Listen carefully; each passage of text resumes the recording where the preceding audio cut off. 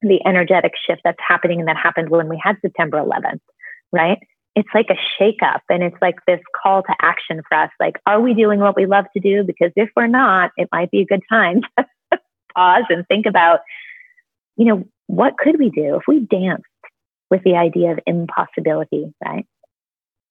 And thought, well, if I had this dream, instead of shutting down the idea of I could never do that, like, well, but what if I could? Or what if I could move just one step in the direction of that? And then the universe is going to give me feedback one way or another.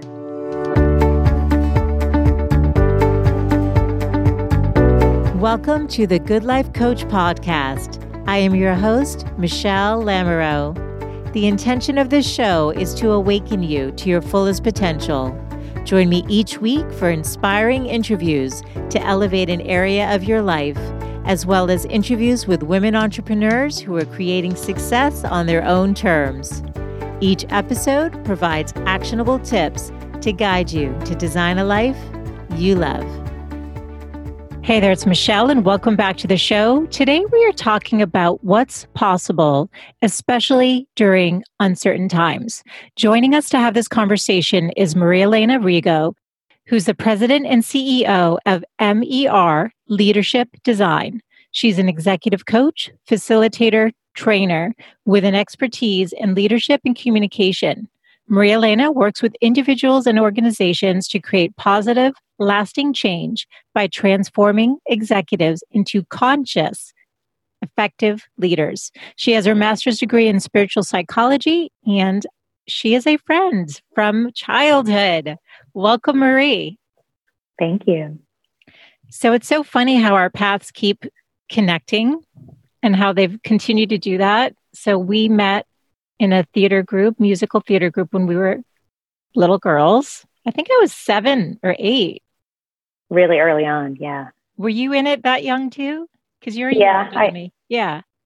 Yeah, we started super early. I can still remember our outfits. I have dreams about them sometimes. The navy blue pants with the bright red t-shirts with our names in white letters. And of course I had 2 lines because my name is two words. So it took up the whole thing. And I still remember us, performing in all the different places we performed. Yeah, it was a great experience. I wonder how much that's shaped us as leaders. I feel like it did to some degree. Would you agree with that? Because getting up on stage, doing solos in front of hundreds of people in theaters, or some of the acting when we were so young, I loved it. I remember getting a little bit nervous, but the second I was on stage, I was so at home.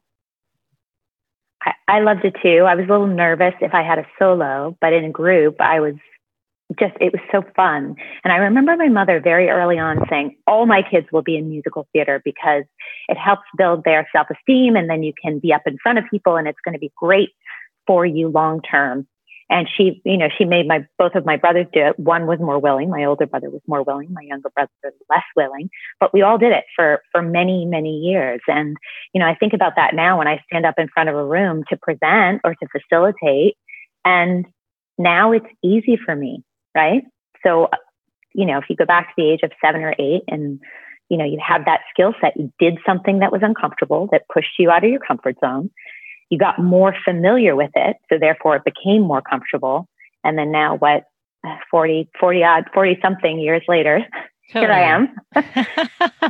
And then I randomly ran into you in New York City at an Ayurvedic doctor's office who I'd read about, and I think you had read about.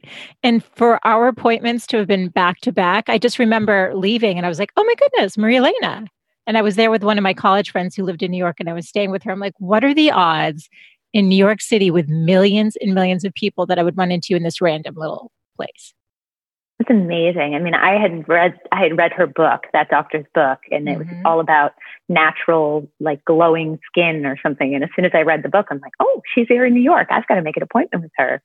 And, that was the day I think we ran into each other. So yeah, I don't know what the odds are, but they're really small. They're really small. And it was funny because at the time, Ayurvedic medicine, none of that was really on my radar. So it must have been sort of early introductions to being open to different ways of thinking about wellness, which is now I have so many naturopaths on the show. So it's kind of also interesting in terms of synchronicities. And then we realized we both had marketing backgrounds. We were both in marketing and we both had a passion for being in California. We had this dream that was in our heart. You left many years before I did. And then we reconnected on the West Coast. I mean, it's just interesting. And both getting into the coaching and similar kind of stories to some degree. And kind of parallel paths, I think, and we each have our own unique version of what we're doing, right? So in my world, it was, marketing in New York City and PR and that whole world and communications and, the journey to find what I was meant to do long term. Took a minute, right? But I did end up landing here in California in 2003. I officially moved here. And then I remember us having some conversations and I was very keen on having you come out and join and just kind of touted the benefits of being out of not only, the craziness and the chaos of New York City, but the openness that I found here to holistic health and just a different way of thinking and being that I found was more conducive to the lifestyle I wanted to lead. Completely. And actually, that's actually where I want to start. So let's get into your story because I think women that listen love understanding people's past, their journey, how they end up doing what they're doing, especially when they have expertise in a particular area, which you will share today in terms of leadership and communication. But in addition to marketing and PR and getting your master's in spiritual psychology, which is one of the things that I still think I would have loved that program. Sounds so fascinating to me. I'd like to have you explain more about what that was. But you also did feng shui and now serve leaders and really help them become conscious and effective at what they do. So this is a really interesting path. Can you take us into your story and how it sort of unfolded for you? Sure.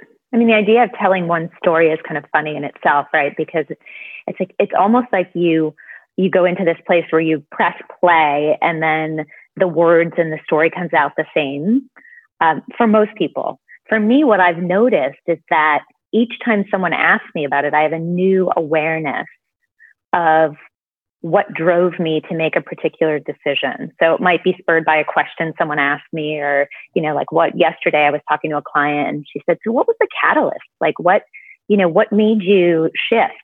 And I was like, oh, well, I was in this Buddhist meditation center and she was like, wait, hold on. I thought you were in New York City. And I was like, well, I was, but, I had been, I think, and I started to think about what the energetic catalyst was for me.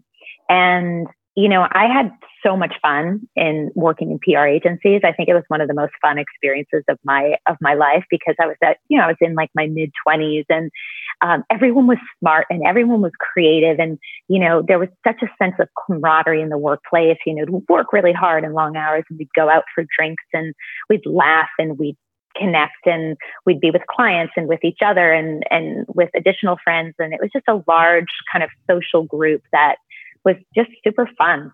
And I had set a goal at that time and it seems kind of random now, but I heard someone else say the other day that they, had some random goal of being a VP by the time they were 29. So maybe I wasn't, or before the age of 30. So maybe I wasn't unique, but I had set this random goal of being a VP and making more than $100,000 by the time I was 30 or before the age of 30.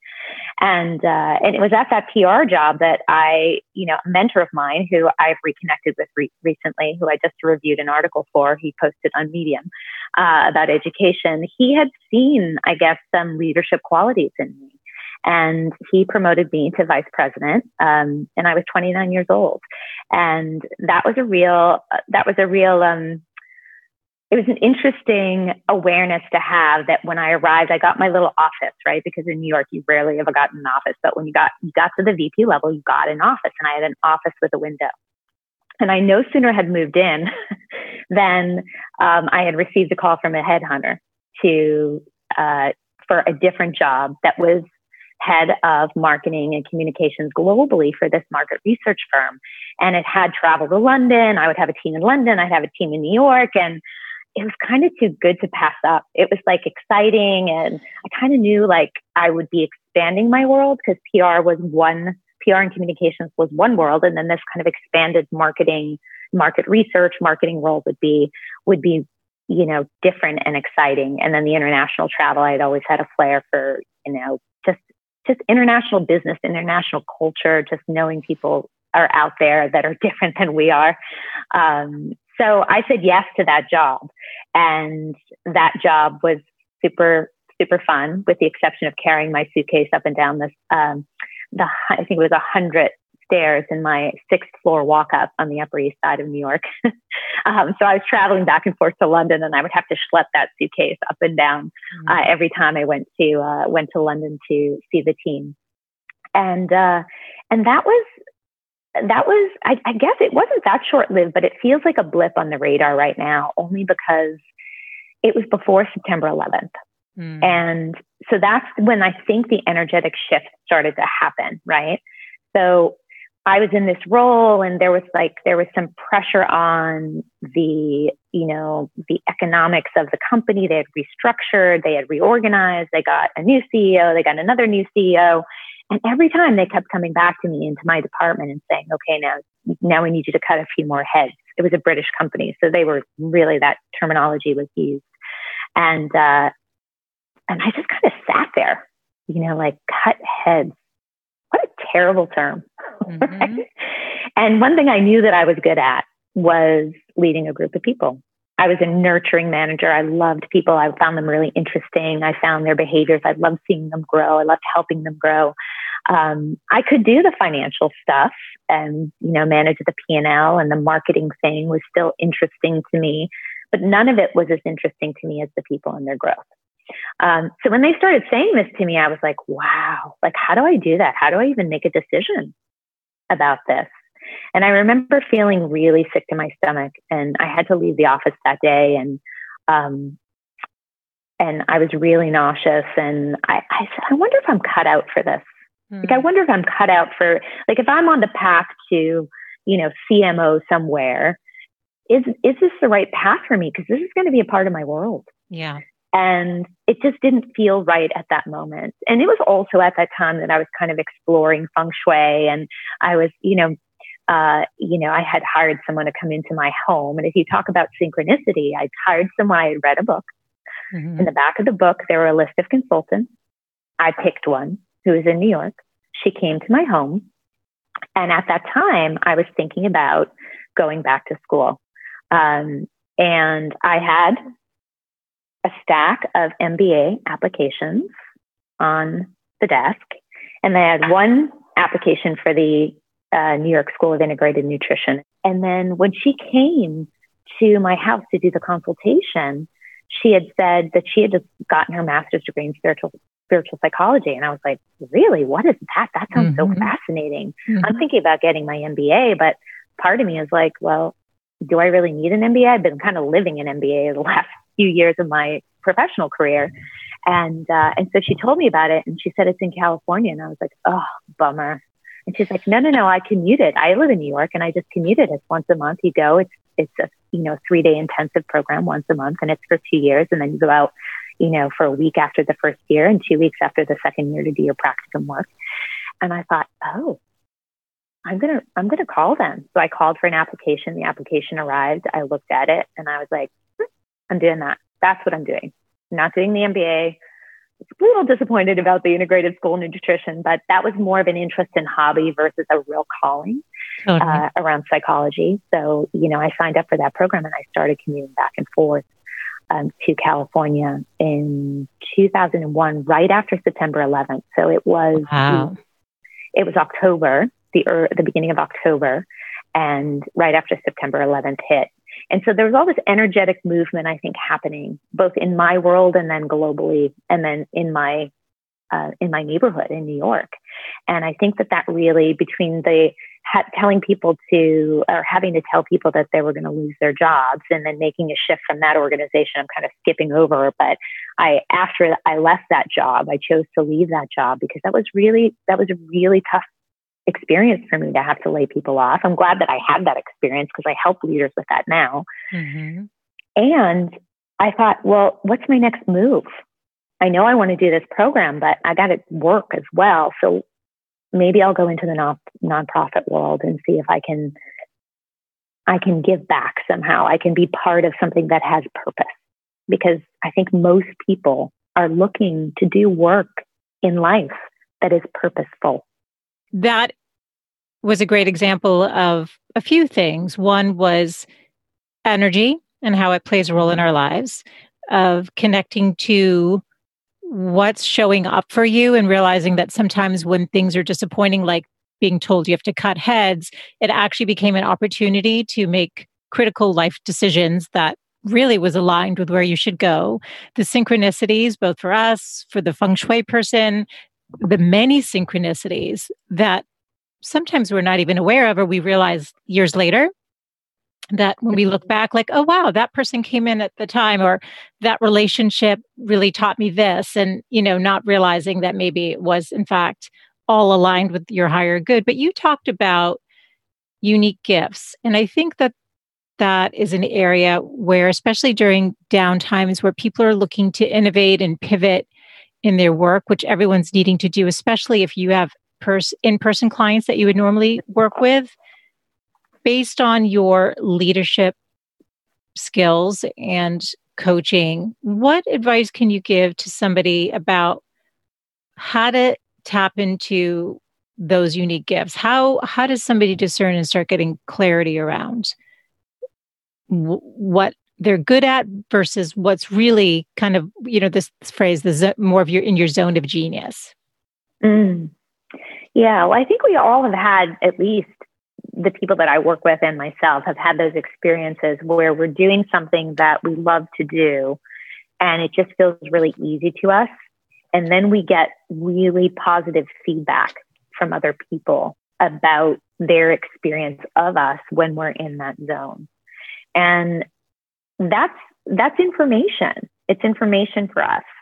And, a client of mine, this week we were talking and he's thinking about moving into coaching. He's in the advertising world and he's on the client service side. And he has been a client of mine for years. And, I've always said to him, you'd be a great coach because you are the person that is focused on your team. You are totally attuned to where they are emotionally, and you're dialed into what their growth trajectories are. You want to help them grow professionally. You're growing yourself professionally. I said, and he always shied away from the coaching thing. And then now that this pandemic has happened and his job is on the line and he kind of knows it, he's kind of dabbled in the idea of becoming a coach. And he was sharing with me that a friend asked him, he did a program where they asked him, he had to do an interview with some other people around what his zone of genius was. And all of the information that came back said, you'd be a great coach. And then a friend of his said, when you go to the beach, what do you take with you? What do you want to do while you're at the beach? If you've just got time on your hands. He's like, I'd like to either listen to a podcast on personal or professional development, or I'd get like a book about professional development or leadership, and that's information. That's information, right? It's like people say, find your passion and live your passion. And a lot of people just sit and think, well, what is my passion? I don't know if I have a passion. My husband says that. I don't know what I'm passionate about. And I love sports, but I don't think I'm going to be like, in the NBA right now, to be realistic, right? Right. But there are ways to take what you are good at and what you've gotten positive feedback about, and that you feel like it's graceful and easy for you, and create some kind of way to serve with those gifts, right? And sometimes it just I was watching the show this morning. It was amazing. I do professional development, of course, every year for myself, and I'm overlapping 2 programs now, but one is about to end in August and one just began. I'm taking a accelerated coaching excellence course with a guy that runs Google's leadership and executive coaching program. And our homework for our session today was to watch Chef's Table on Netflix with Alan. I think his name is Alan Passard. He's a 3-star Michelin chef in France. And he was just sharing so much about dancing with the impossible.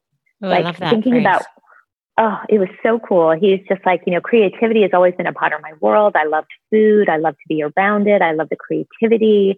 And then to just try to create something with the thing that you love that you then learn about and find that you're good at, right? And he got positive feedback from the people that he was serving the food to, right? And then he iterates, like the story is about how he iterates and changes.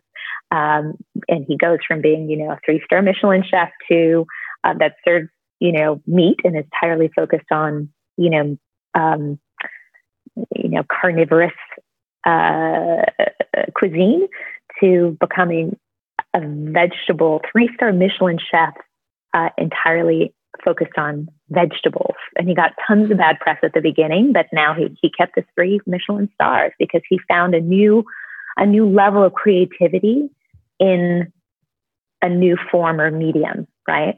Wow. And I think that that's what we can all do. Like during this time of the pandemic, I think about it a lot in terms of the energetic shift that's happening and that happened when we had September 11th, right? It's like a shakeup, and it's like this call to action for us. Like, are we doing what we love to do? Because if we're not, it might be a good time to pause and think about, right? What could we do if we danced with the idea of impossibility, right? And thought, well, if I had this dream, instead of shutting down the idea of I could never do that, like, well, but what if I could? Or what if I could move just one step in the direction of that? And then the universe is going to give me feedback one way or another. Yeah, well, let's talk more about that, and even questions or exercises people can do. Like the question you said, what was it? What would you bring to the beach? What do you bring to the beach? Yeah, I thought that was a good one. Like, what would you bring to the beach if going to the beach for the day? What do you choose to bring? Do you bring like a hot, steamy, fiction book, to just escape and get away? Or, that's really interesting. And there's information there. If like you're looking for a new career or passion, all of a sudden you're bringing a podcast on leadership to the beach. Like, interesting, right? Yes, just more information. But what are some other questions people can journal around and think about? I love the question, what would I do if money were no object? Yeah. How would I spend my time during the day if I didn't have to work? Yeah. Because there's information there, right? Yeah. What do I do and lose track of time while doing it? Like, is there something that I do during the day and I lose track of time while doing it? A lot of people that are writers say that, like once they get into their zone of writing, they're like, they lose track of time. And that's not true for me, even though I'm a good writer. So that was information, right? Mm-hmm. Because it's like, I can write and I use writing in my work, but I'd much rather have a conversation with you than sit down at a computer and write. Right. So do you recommend to people to keep a journal or log or, I remember when I was dating my husband before we actually got married, he did a brainstorm for me. So I had friends from my work, from one of our high school friends was there, that I've known forever. I think my older brother was there. And so what he did was he took a whiteboard and asked a series of questions like when you think, and the interesting part was that I couldn't weigh in. So it was their perception of my skill sets, which was fascinating. So things that came up were advocacy for children, which was what I did for my charity work, love of fashion, true, but not where I was going to go into. It was just kind of an interesting mix of communication, like different pieces. So I have said to people sometimes, ask 3 people that know you, and they don't have to know you that well, because sometimes it's good to get a mix, somebody who knows you professionally versus personally.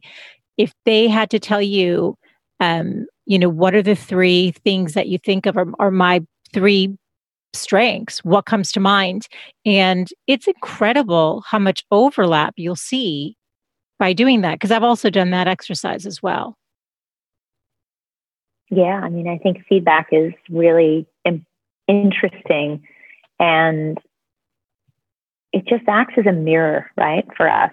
Like the way that the process you described, where someone else puts on a whiteboard what they see as your gifts and strengths.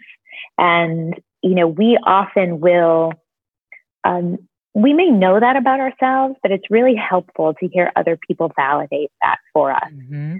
So, and then there are times, when I talk about leadership and my work in coaching, sometimes there are situations with staff where people will think they're good at something and they're really not very good at it at all, right? There is sometimes, but that's far less frequent. Usually people know their strengths and what they're good at. And it's helpful to hear what someone else sees in you so that you can further anchor it inside of yourself. And then there's okay, well, now what do I do with it? Exactly. Now that I have that information, and that can be paralyzing for people. And one of the greatest messages that I ever heard that I use all the time in my coaching is the universe meets us at the point of action. Mm-hmm. And other people say it as, the universe rewards action versus thought. So I actually think that the thought part is really important. Like for me, taking that 13 months to really pause and think about things. And even this pandemic can be a time for people to think about things. We have to avoid staying stuck in the thinking and move into the doing, even if we're scared, right? And that's where the risk comes in. It's like, well, even if we're uncertain, if we get an intuitive hit that we should move in a particular direction, then say yes to that. That's been the story of my whole life. It's like, whether it was like, I remember when I was waiting tables to pay my way through college, right?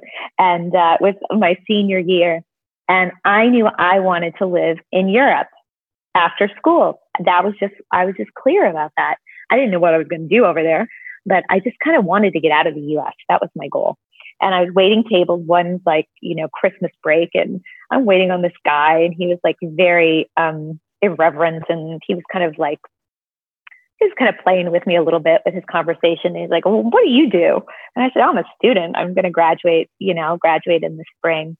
And he's like, well, what do you study? And I said, classics.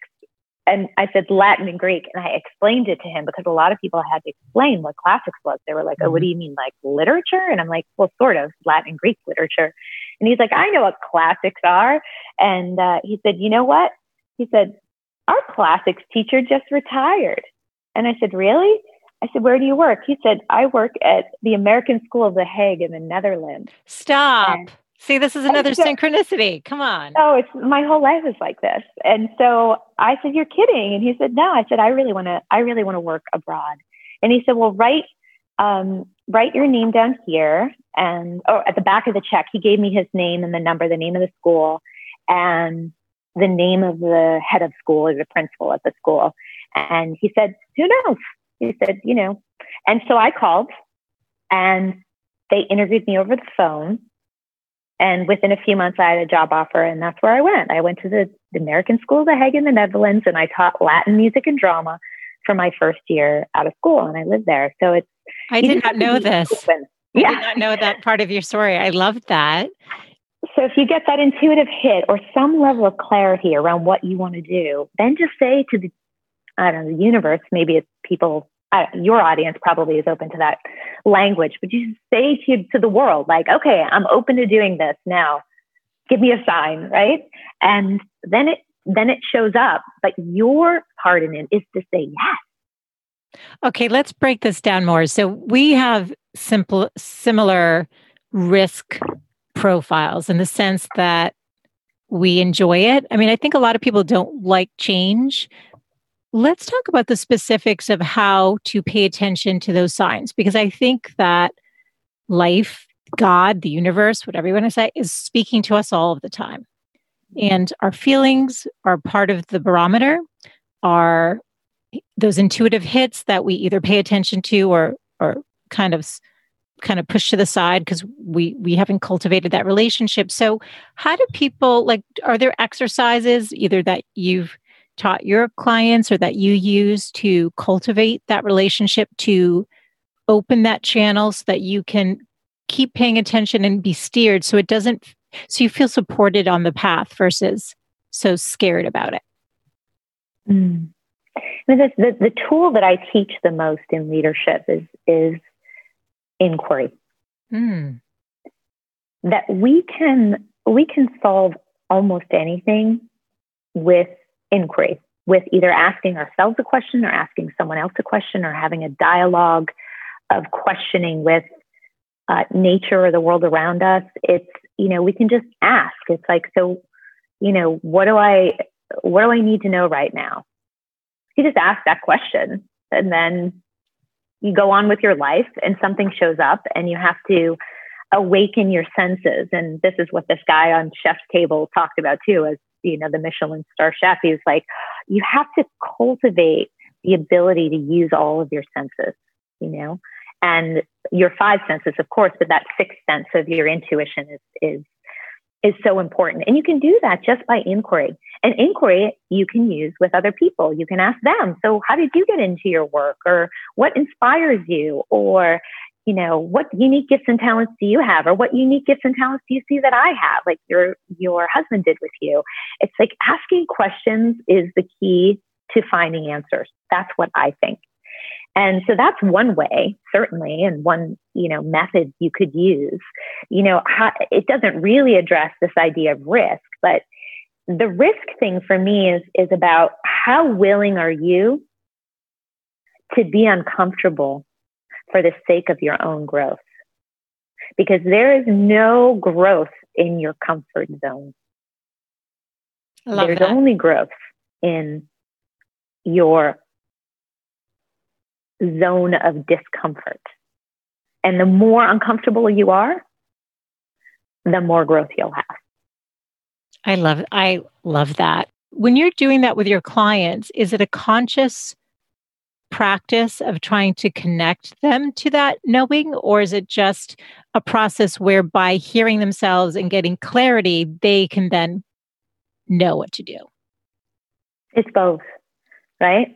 It's I'm offering them the question, which causes them to pause, which causes them to explore and take their own thinking to the next level. Yeah. And ultimately to find their own solution to their own problem, right? That's the goal of my coaching. So it's different than advice giving. It's different than consulting. It's different than those types of things. And there are coaches who do give advice and who are consultants. That's not the type of coach I am, but I'm always trying to ask a question that's really going to help them get to a point of insight.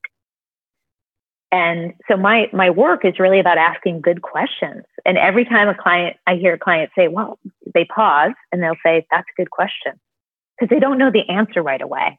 I love that. It's a good question. I love when somebody asks me something that makes me pause.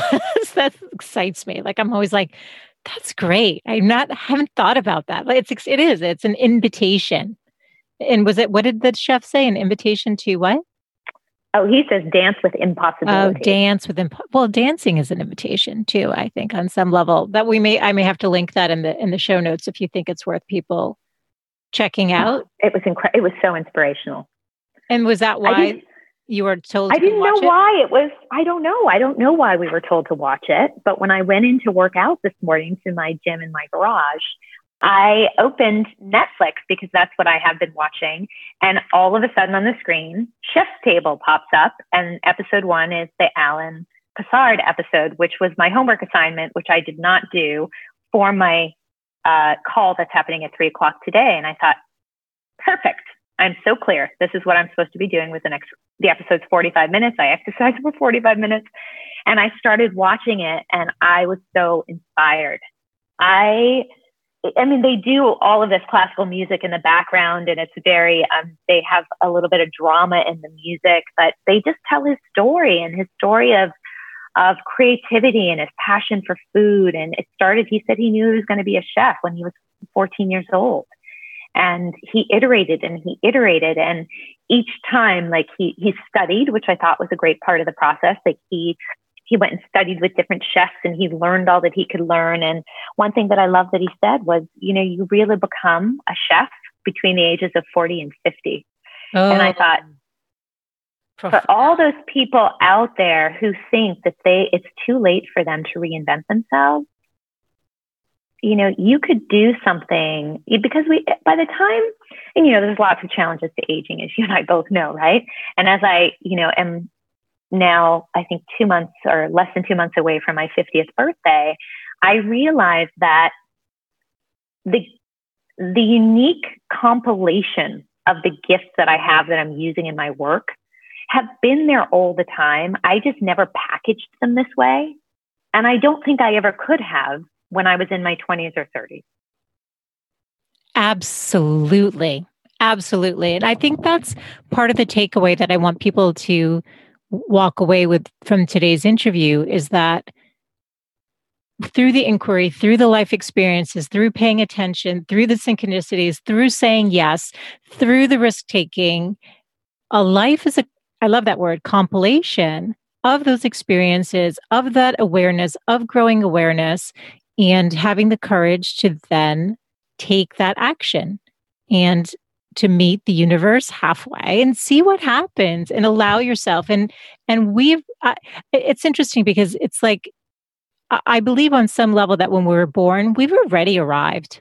So if we could just settle in and know, like, we're already perfect, whole, and complete. And yet we are constantly becoming through our lifetime. That's what I feel. What would you say?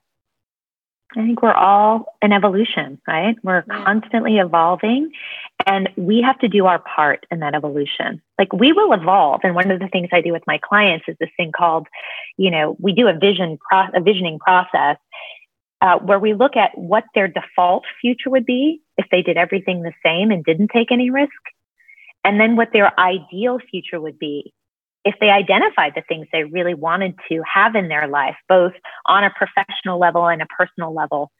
And we look at that and we take the opportunity to dream. And then from that dreaming, we then bring it back to the earth and say, okay, what action can we take to move one step closer to one of those things that you've identified as your dream?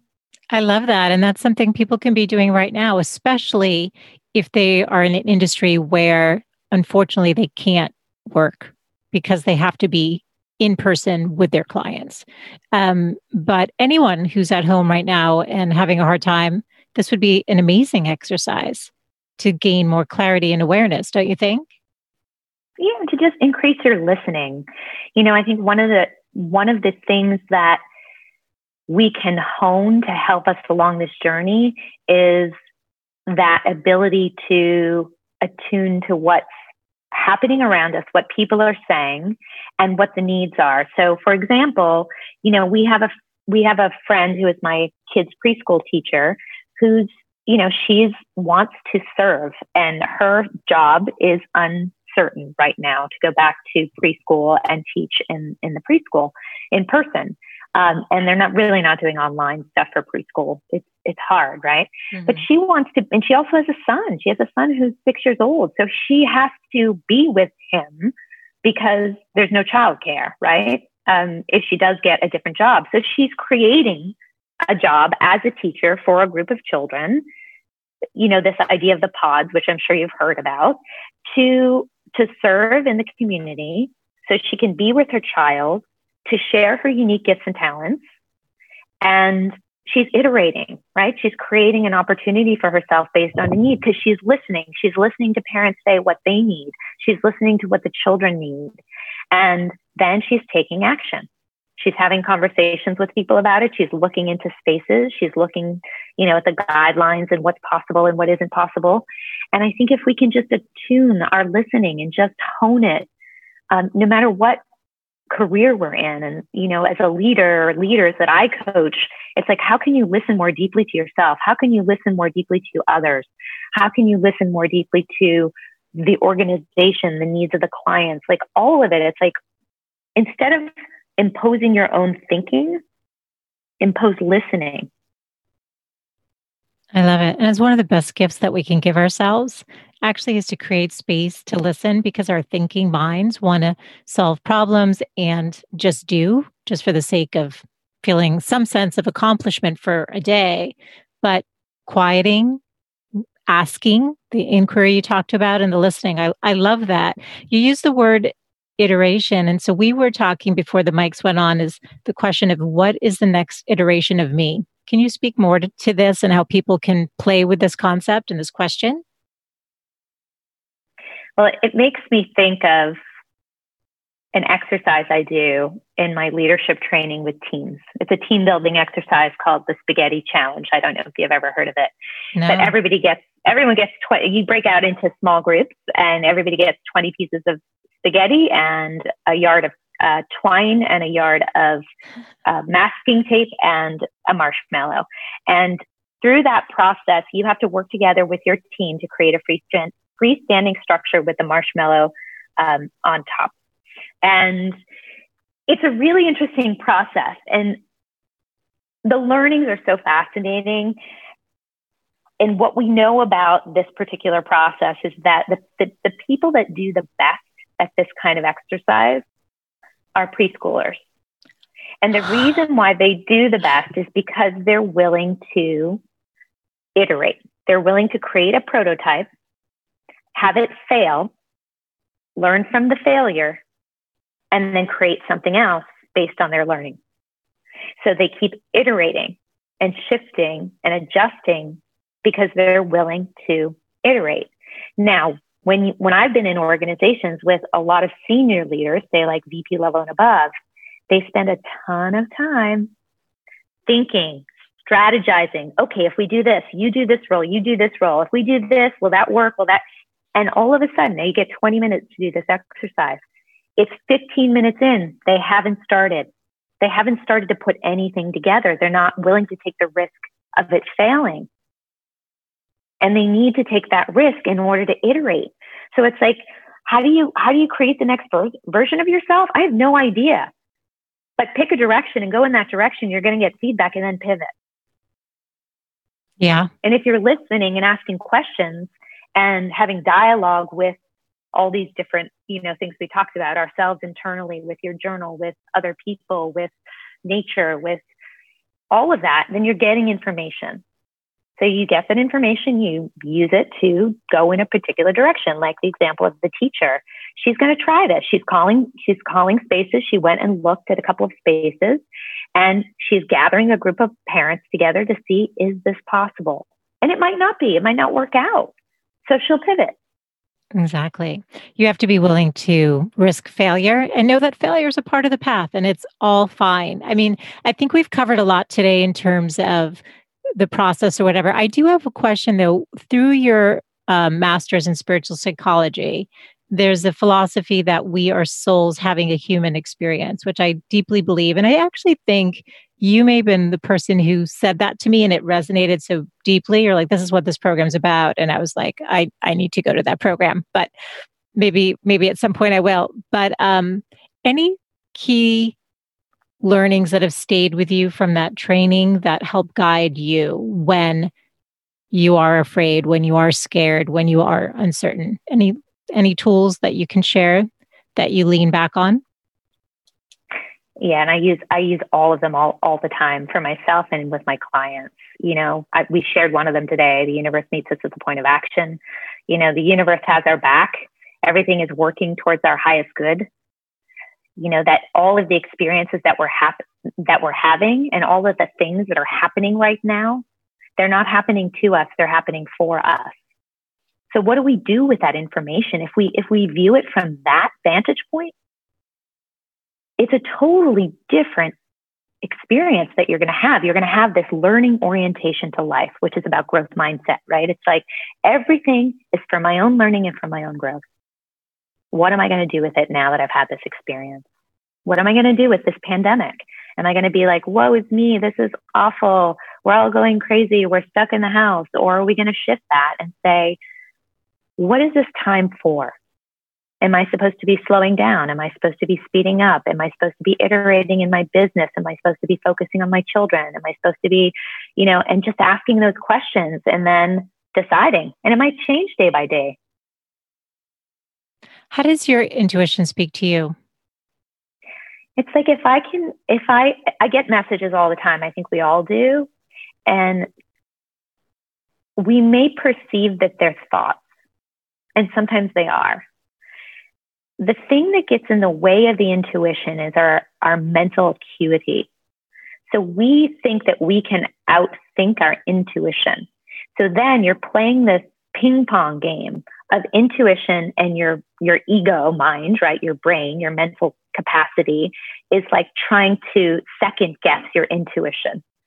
And usually what happens with me, because I'm a Libra, right, is I gather all the information and I play it out 400 different ways to Sunday, and my brain and processing and thinking around it will all eventually lead me back to the original intuitive hit. And then I'll feel like, okay, it's a yes.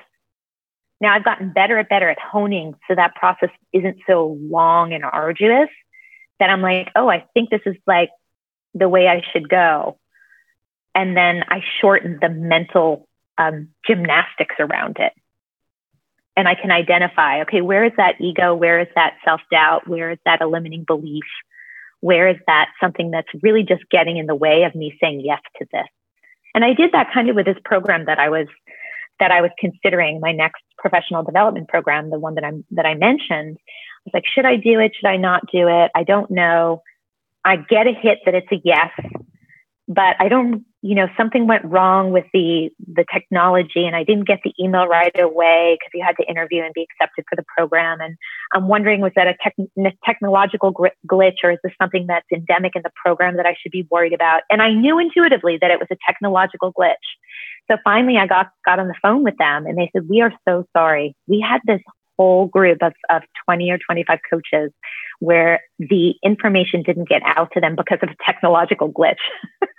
And I thought to myself, oh my God, I could have saved myself the hassle by just trusting my intuition and knowing that it was just a glitch and signed up for the program. Now, I still signed up for the program, but I had to go through that whole thing to validate my intuition, when I know I can probably just trust it after 50 years on the planet and it guiding me my entire life. So, Marie, I've loved this conversation. Can you leave the woman listening with your 3 best tips on living a good life? The 3 that I thought about when you asked me the question were, number 1, make self-care a priority. Because you're only as good to others as you are to yourself. We have to care for ourselves first in order to be best able to serve. The other is this idea of learning orientational life. Like, take everything that's happening to you and make it happening for you.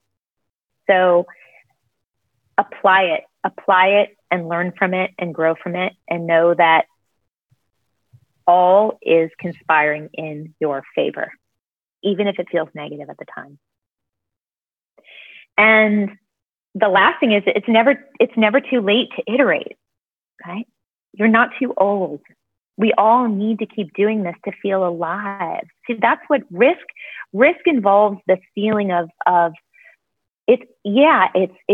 maybe it requires courage. I don't even know if it requires courage. It just requires action.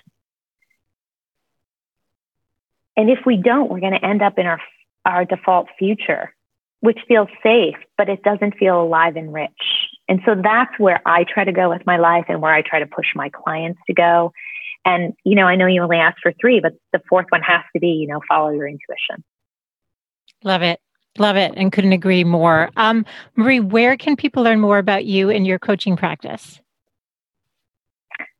merleadershipdesign.com. Awesome. Thank you for such a beautiful conversation. This is such a fun one for me too. It's great to be connecting with you in this way. So thanks for your time. Oh, it's my pleasure. This is Michelle Lamoureux, and you've been listening to the Good Life Coach podcast. Now remember, all of the show notes can be found over at thegoodlifecoach.com. Now, I have one favor before you sign off today. If you've benefited from any of the shows that you've listened to and really enjoyed the content, would you be kind enough to take just 1 minute and rate and review the show over on Apple Podcasts? It's how I know what's resonating with you, and also it helps other women find the show. Thank you as always for tuning in, and I look forward to reconnecting next Wednesday. Bye for now.